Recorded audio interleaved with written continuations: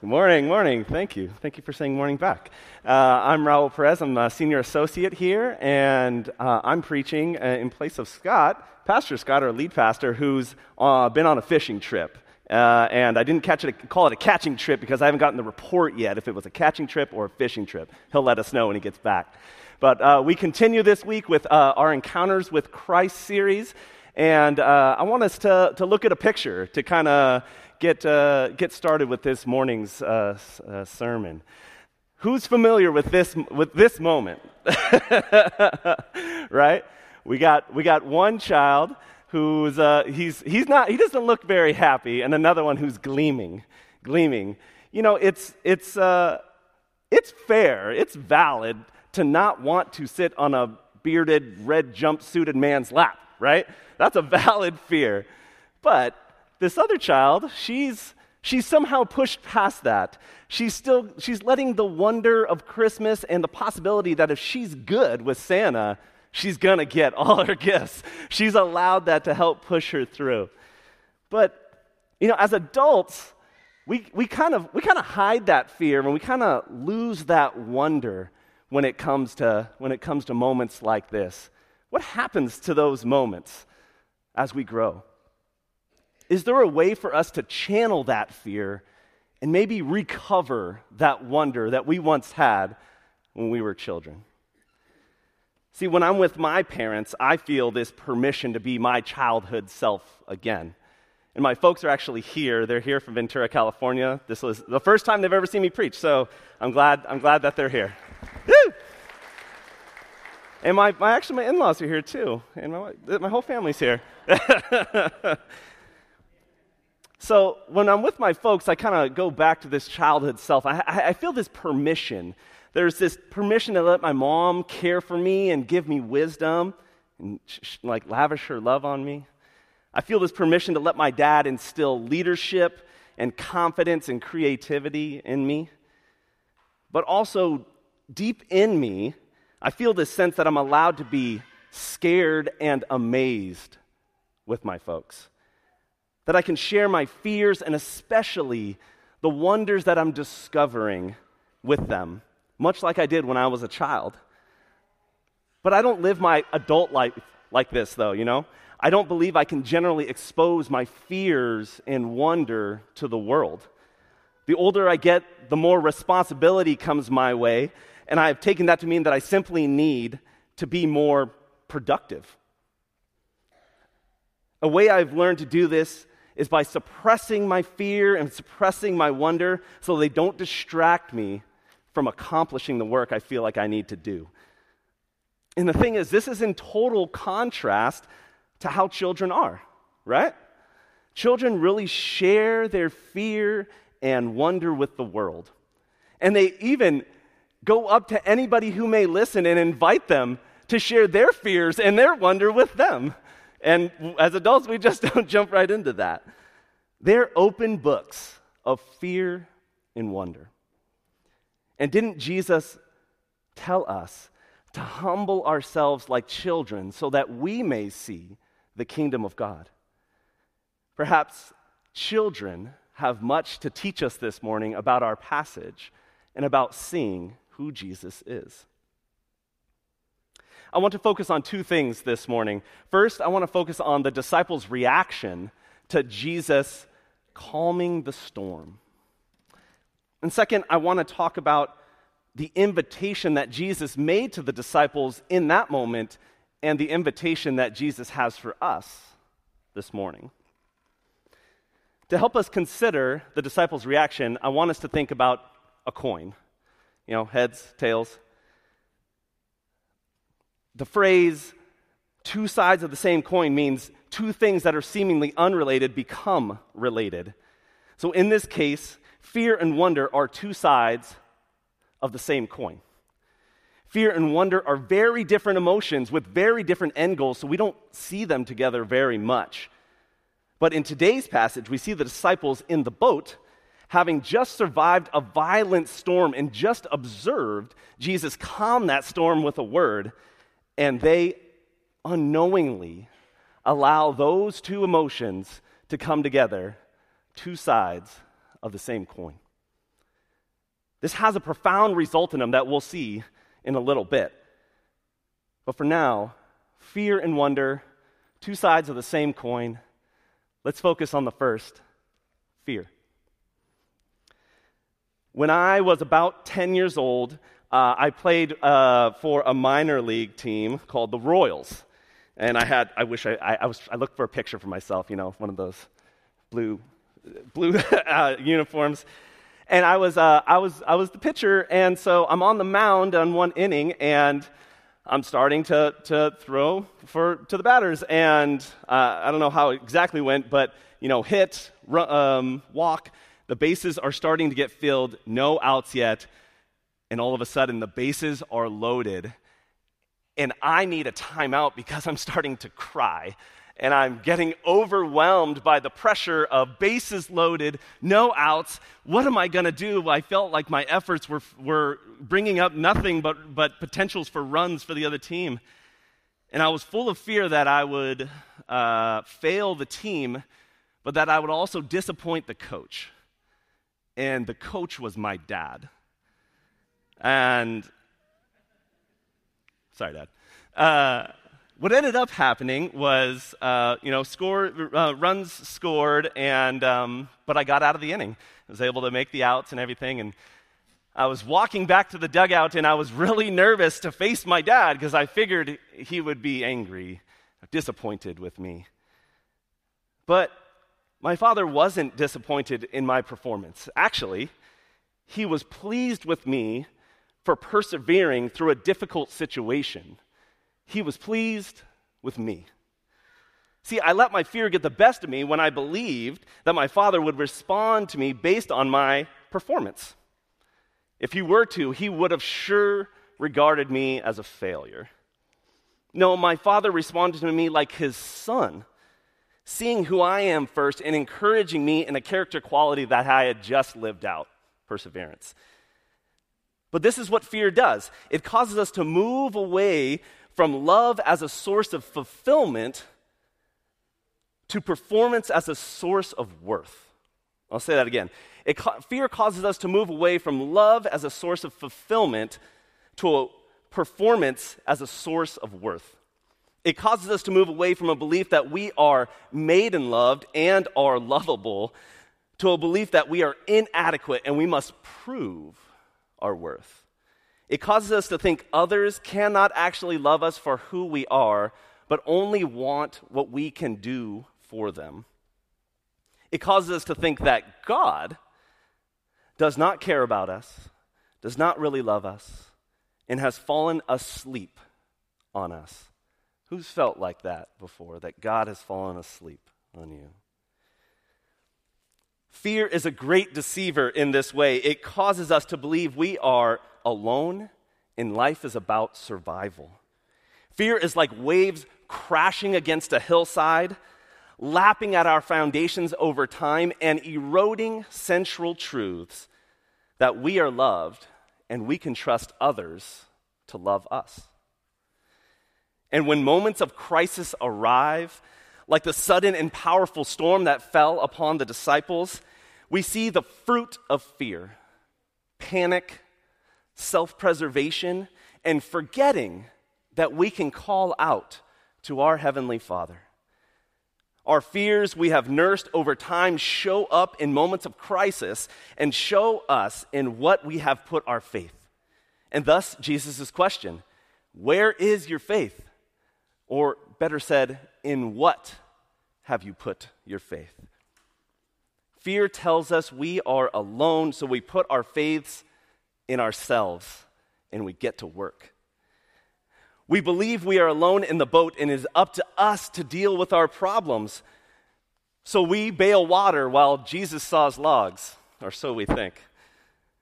We end up shaming ourselves for our inadequacies and inabilities and lose faith in the truth that we are loved and we are never alone. There's a nondescript detail that starts our passage this morning, and it testifies to this truth that we are never alone. See, it starts this way. One day, Jesus and his disciples boarded a boat. That's kind of like Once Upon a Time, right? It's just the intro to the story, but it's a very important detail because Jesus got in the boat. He got in the boat with the disciples to go into the calm and go into the coming storm. Jesus got into the boat with the disciples to be with them. Jesus is always in the boat, and Jesus is always with us. Some might snark here and say, he may be in the boat, but he is asleep. But in a way, Jesus is the great teacher, amen? And even in sleep, Jesus is teaching us. Jesus is showing the disciples what a posture of trust looks like in the midst of a storm. And it's not just blind trust that it'll all work out. No, it's a trust in a person. See, my boys, who are 2 and 4, when they get scared, the first thing they do is run and find us because they know that we will care for them and we love them. And let's be honest, they run to my wife 90% of the time, but I did the same with my mom, so it's full circle. As I said, children have much to teach us this morning, and this is one of them. Our fears should not drive us deeper into a reliance on ourselves. They should cause us to run to God. Jesus is always pointing to the Father, and him sleeping here is yet again pointing us to the Father. The Father is the one we put our trust in so that we may have peace and rest, but also the one we run to in our fear. And Jesus is not only encouraging the disciples to turn to the Father, but is causing them to open their eyes to who he is as well. The Greek word for fear here is phobeo, where we get the word phobia. It can mean to flee from or to avoid, which is kind of hard to do when you're in a boat in the middle of a storm. You can't really flee or avoid that. But it can also mean to revere or to be in awe of. And this is what Jesus is desiring for the disciples. He wants them to stop trying to flee or avoid the storm and be in awe of Jesus in the midst of the storm. You see, both of these are rooted in fear, but the one has us being in fear of many things, so we put faith in ourselves. And the other has us being in fear of a person and has us putting our faith in God.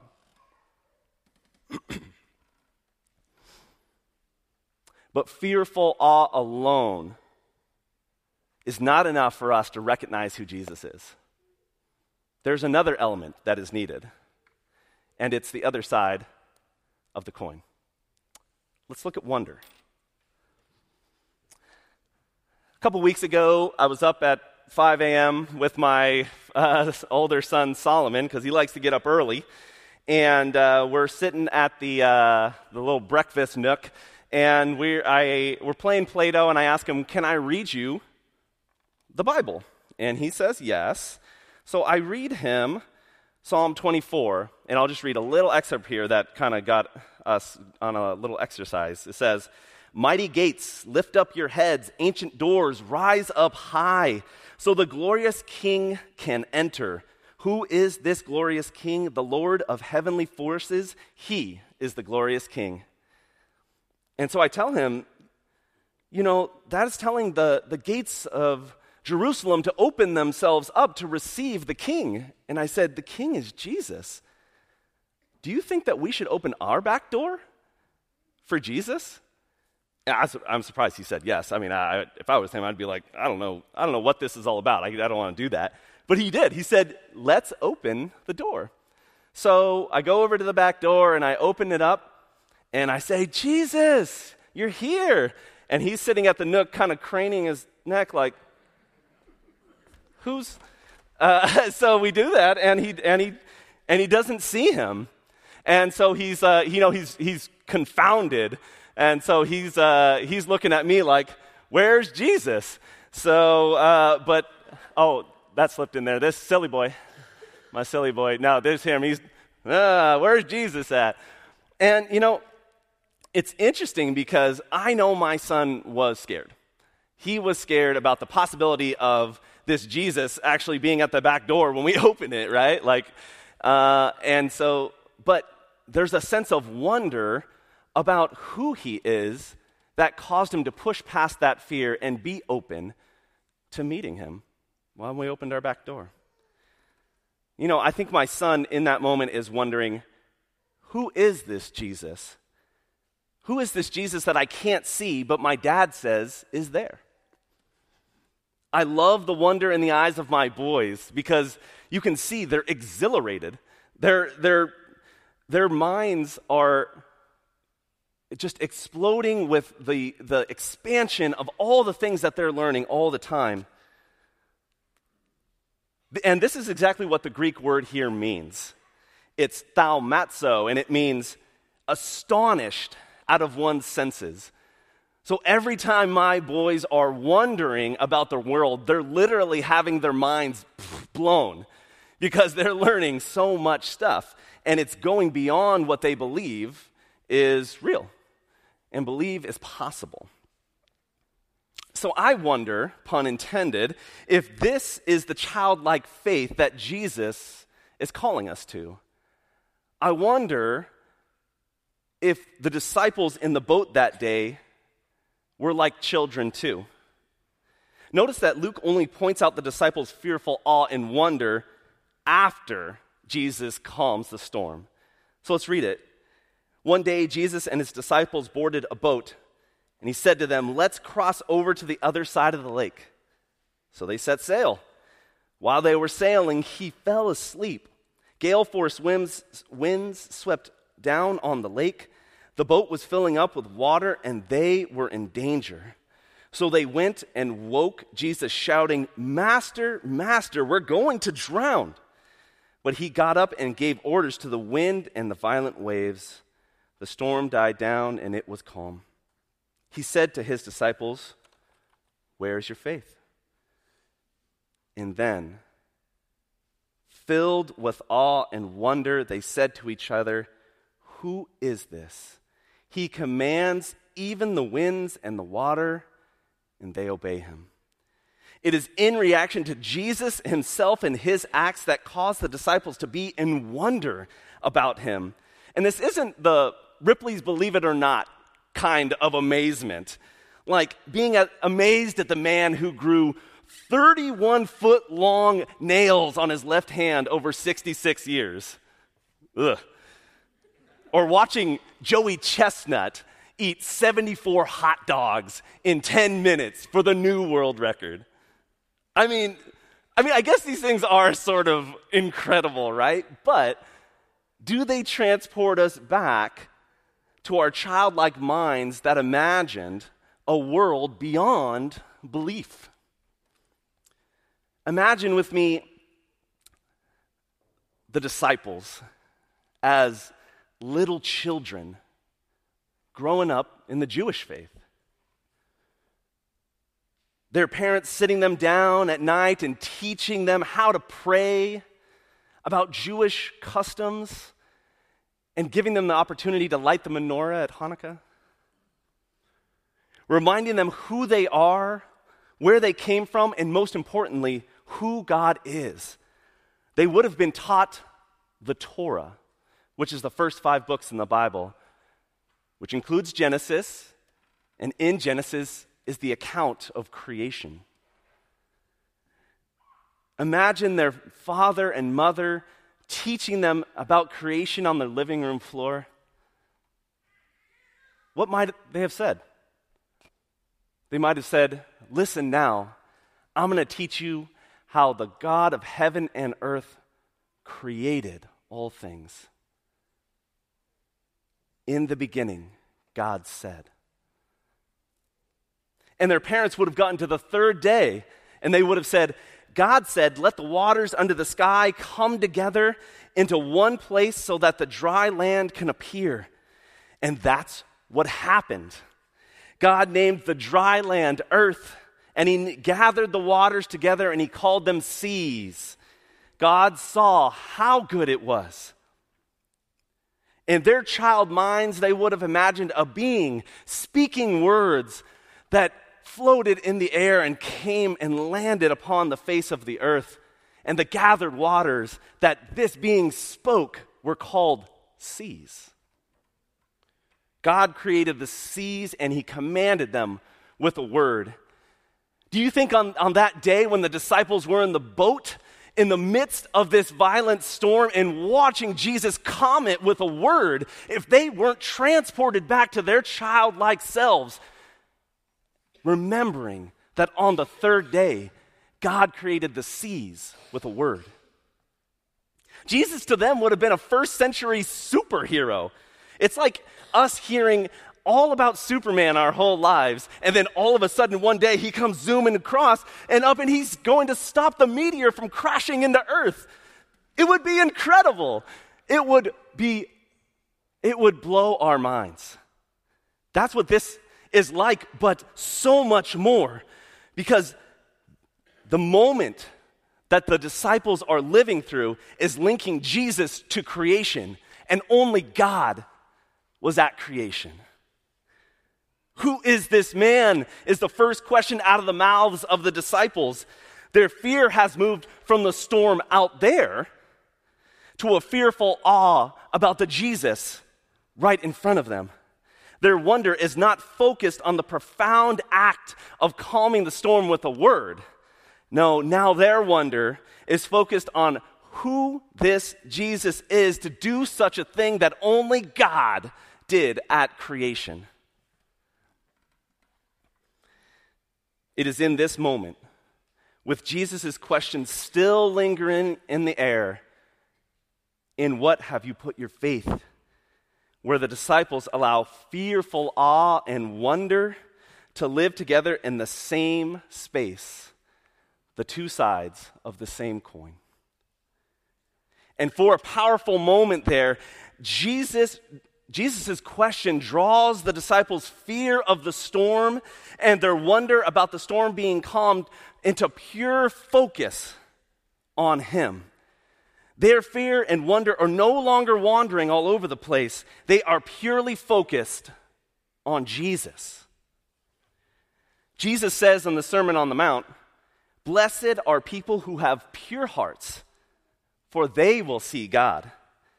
Pure here can also be translated single-minded, one purpose. So those who have single-minded focus, they will see God.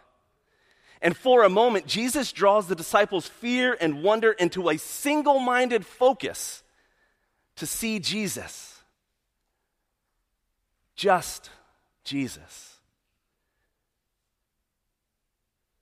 And it causes them to ask, who is this man? And purely focus their faith on Jesus. Subtly and beautifully, Jesus is helping the disciples to see him as the Son of God, the Christ, the Savior. The invitation that Jesus is making them to that day on the boat is to surrender to him as Lord and Savior and put their faith in him alone. And likewise this morning, the invitation Jesus is making to us is the same. To surrender our lives, to purely focus our faith on Jesus, who is the Christ, who is Lord and Savior. Post-high school, when I was 19, I entered my own storm in my life. I was making poor decisions in my family, and with my friends, and with myself. And I had this one powerful anchor in my life, a metal band called Final Design. That's kind of a joke, but it's real. The drummer in that band, his name is Luke. And he was Christian, and his family was Christian. And for 3 years, 4 years, we practiced in their garage weekly. And after every practice, we would go in and his parents would feed us and they'd minister to us. And I didn't really know it, but I was being fed Jesus. And it was in that time towards when I was almost 21 where it really started to work on me. And I would go to youth groups and watch Luke play and hear the message, and it was troubling me. It was getting to me. And I started to imagine myself kind of slowly taking this walk to the edge of a cliff. And I had my toes over the edge, and the deep was beckoning to me, jump. And I was full of fear because I didn't know that if I jumped, who would I be after I took the leap? And I was just full of trepidation. And my friend Luke took me to a church service at this church called Reality, and the preacher there was preaching out of Romans 8. And he said something like, the same spirit that was with the Father in creation and in Jesus Christ is here in you today. And that moment drew this intimate connection with me to Christ. Something I deeply needed to know, that I was loved. And this God that we talk about loves me too. So that day when I was 21, I gave my life to Jesus Christ and confessed him as my Lord and Savior. And since that day, I've been following him and have not turned aside. And the fear I felt of jumping and the wonder that I experienced about the love of God were together in a moment and confirmed what I wasn't sure was true, that God loves me and that the surrender is worth it. Jesus wants to draw our fear and wonder to be focused on him and wanting us to ask the question, who is this man? Jesus is calling you to recognize that Jesus, in fact, is the Savior who loves you as a child, the child of God that you are. Jesus knows that you have put your faith in other things other than him. And that's why he asks you the question, not for himself, but for us, for you, to recognize that you too, that we also have put our faith in other things besides Jesus. He knows your sin and your faults and your doubts, but that does not deter him from getting in the boat with you. He will go wherever you go. And Psalm 139 paints this picture beautifully. And it talks about how he created us and will go anywhere with us out of love. It's so beautiful. I'm gonna read it this morning. You have searched me, O Lord, and you know me. You know when I sit and when I rise. You perceive my thoughts from afar. You discern my going out and my lying down. You are familiar with all my ways. Before a word is on my tongue, you, Lord, know it completely. You hem me in behind and before, and you lay your hand upon me. Such knowledge is too wonderful for me, too lofty for me to attain. Where can I go from your spirit? Where can I flee from your presence? If I go up to the heavens, you are there. If I make my bed in the depths, you are there. If I rise on the wings of the dawn, if I settle on the far side of the sea, even there your hand will guide me. Your right hand will hold me fast. If I say, surely the darkness will hide me and the light become night all around me, even the darkness will not be dark to you.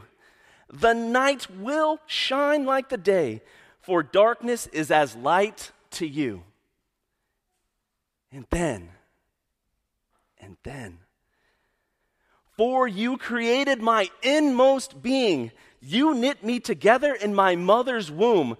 I praise you because I am fearfully and wonderfully made. Your works are wonderful. I know that full well. I tell you this morning that the same Spirit that was in creation with the Father and upon Jesus Christ is here with you today to testify that Jesus is Lord and Savior and can be trusted to love you. The Spirit wants to show you that the same fear and wonder that the Father made you with is what will allow you to see Jesus as Lord and Savior. Jesus is inviting you to surrender to him, not as one who wants to judge you, but as one who wants to accept you, to forgive you, and to show you how much he loves you now and forevermore. Jesus invites you to stop focusing on and fighting the storms of your lives and put your full faith in him, who, like God, can command the waves with a word. For if Jesus is in the boat, the power to command the storm comes with him and with you. Look today to Jesus with childlike faith. Surrender to him as Lord and Savior and allow him to be your peace. As a way to respond to Jesus' invitation, we're going to have an opportunity to pray as a community. There will be slides with prayers on them that will be ready for us to read. So I'll lead out and invite you to pray with me, and we will have a moment of reflection between the prayers. And this morning, when the worship team comes up, we'll have prayer ministers in the front if you'd like to receive prayer. And this is an invitation not just for those who may not be on the boat with Jesus yet, but also for many of us who've been on the boat for a long time and may be full of fear, full of doubt, unsure of our status with God. I tell you, this invitation is also a renewal, an invitation to renew your covenant relationship with Christ. So let us prepare ourselves now to pray out together as a community. Let us begin. Heavenly Father, we are filled with fear for the storms in our lives. We have not looked to Jesus, but to ourselves for relief and fulfillment. Forgive us for our lack of faith. Help us today to allow our fear of the storm become fearful awe of your Son, Jesus, so that he may be our pure focus. Let us take just a second to meditate on that. And let us continue in prayer. Heavenly Father, return us to a childlike faith, one that recognizes the wonder of your creation.